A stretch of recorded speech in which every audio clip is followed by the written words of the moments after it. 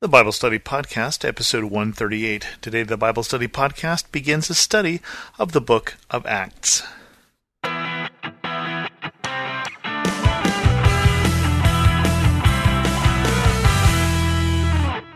Welcome to the Bible Study Podcast. I'm your host, Chris Christensen. By popular demand, or at least by demand of those few people who answer the question of what we should study next, we're continuing on from the Gospel of Luke to Luke's second letter, which is the book of Acts, or the Acts of the Apostles, which is the full title of the book. So let's jump right in. In my former book, Theophilus, I wrote about all that Jesus began to do and to teach until the day he was taken up to heaven, after giving instructions through the Holy Spirit to the apostles he had chosen. After his suffering, he showed himself to these men and gave many convincing proofs that he was alive. He appeared to them over a period of 40 days and spoke about the kingdom of God. On one occasion, while he was eating with them, he gave them this command: "Do not leave Jerusalem, but wait for the gift my Father promised, which you have heard me speak about, for John baptized with water, but in a few days you will be baptized with the Holy Spirit." So when they met together, they asked him, "Lord, are you at this time going to restore the kingdom to Israel?" He said to them, "It is not for you to know the times or dates the Father has set by his own authority, but you will receive power when the Holy Spirit comes to you, and you will be my witnesses in Jerusalem and in all Judea and Samaria and to the ends of the earth." After he said this, he was taken up before their eyes, and a cloud hid him from their sight. They were looking intently up to the sky as he was going, when suddenly 2 men dressed in white stood beside them. "Men of Galilee," they said, "why do you stand here looking into the sky? This same Jesus, who has been taken from you into heaven, will come back in the same way you have seen him go into heaven." So, once again, as we talked about at the beginning of Luke, in Luke 1, one of the reasons that we know that this is Part 2 of Acts is that this book starts with, in my former book Theophilus, which is who Luke was written to. This author says at this point, I'm going to continue on the story. And so we get this 2-part book, Luke and Acts, and both are written to Theophilus, which means, again, lover of God. And it might be a title or it might be a person's name, someone of Greek persuasion based on the name. And we talked also about one of the reasons we know that this is written by Luke, and we'll see as we read through Acts, Acts is written in the third person to begin with, but later on, some weeks from now when you've forgotten it, we're going to switch to the first person and then back again as Luke joins Paul on his missionary journeys. And so we know that this was a book that was written by one of Paul's traveling companions, and based on the Greek and based on the medical knowledge that seems to be used by the author, especially in the Gospels, it has been thought to be written by Luke. But again, the book itself does not bear a signature. Neither book, neither Luke nor Acts. So the beginning of this book starts in a kind of an interesting place because Acts is about the church. This book really starts in Acts 2, and so chapter 1 is this odd thing here where we're doing a little transition.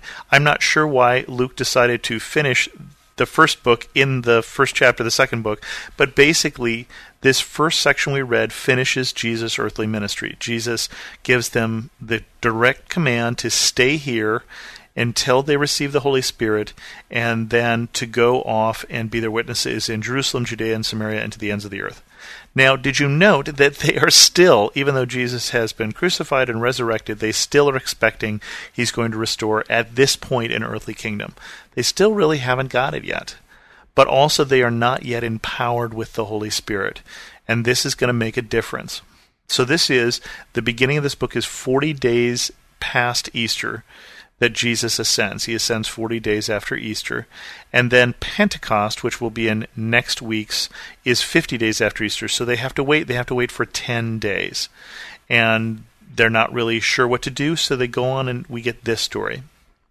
Then they returned to Jerusalem from the hill called the Mount of Olives, a Sabbath day's walk from the city. When they arrived, they went upstairs to the room they were staying. Those present were Peter, John, James, and Andrew, Philip and Thomas, Bartholomew and Matthew, James the son of Alphaeus and Simon the Zealot, and Judas the son of James. They all joined together constantly in prayer, along with the women and Mary the mother of Jesus, and with his brothers.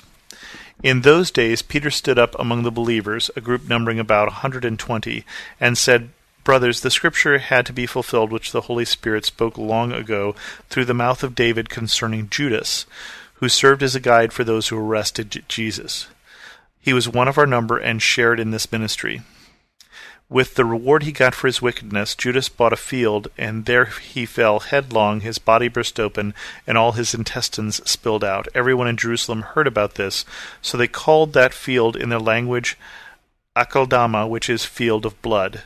For, said Mary, it is written in the book of Psalms, may his place be deserted, let no one dwell in it, and may another take his place of leadership. Therefore it is necessary to choose one of the men who has been with us the whole time the Lord Jesus went in and out among us, from the beginning, from John's baptism to the time when Jesus was taken up from us. For one of these must become a witness with us of his resurrection. So they proposed 2 men, Joseph called Barsabbas, also known as Justus, and Matthias. When they prayed, Lord, you know everyone's heart, show us which of these 2 you have chosen to take over this apostolic ministry, which Judas left to go where he belongs. Then they cast lots, and the lot fell to Matthias, so he was added to the 11 apostles. There's been some debate among church scholars whether this was a rash move, and in fact Paul is supposed to be the 12th apostle, and I don't know that that's necessarily true. Certainly Paul has a special calling later on in the book of Acts, but Matthias and Barsabbas, or Joseph, also called Justus, have both been with the disciples since the beginning. It's interesting, so we learn that not just did Jesus have the 12 disciples, but he had a number of people who were going with him, and then the 12 apostles, the 12 who were specially called. And so at this point, they decide that Matthias also should be a witness with them to the apostolic ministry. And when we say apostolic, this is something that is going to be very important in the book of Acts. Apostolic means literally to be sent. So the apostolic ministry is one who is sent, and we just saw that Jesus was sending out these people to be his witnesses in Jerusalem, Judea, and Samaria, and to the ends of the earth. Now, one thing that we will notice, and this is kind of a respite before, to me, the book really begins in Acts 2, which is Pentecost, because this is a story about the church, this is a story about the apostles, and you'll notice that the title of this book is Acts. Because when you talk about the church from the very beginning is called to action. This is not a book called Watched. This is not a book called Stood By or Congregate or anything else. This is a book called Acts, because the church from its very beginning, from its very inception here and in next week's lesson on Acts 2 on Pentecost, is called to action and empowered by the Holy Spirit to be Jesus' witness.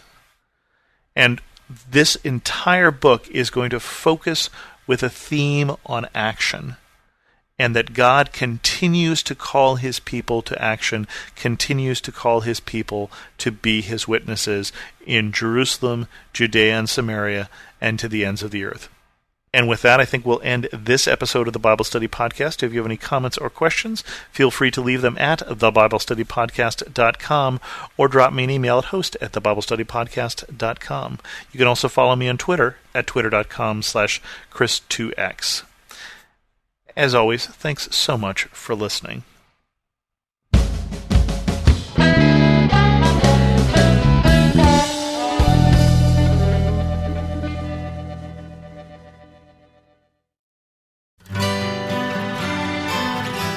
The Historical Jesus Podcast is the sweeping saga of the life and times of Galilean Jesus of Nazareth, as well as the faith, religion, and church founded to honor and disseminate his acts and teachings.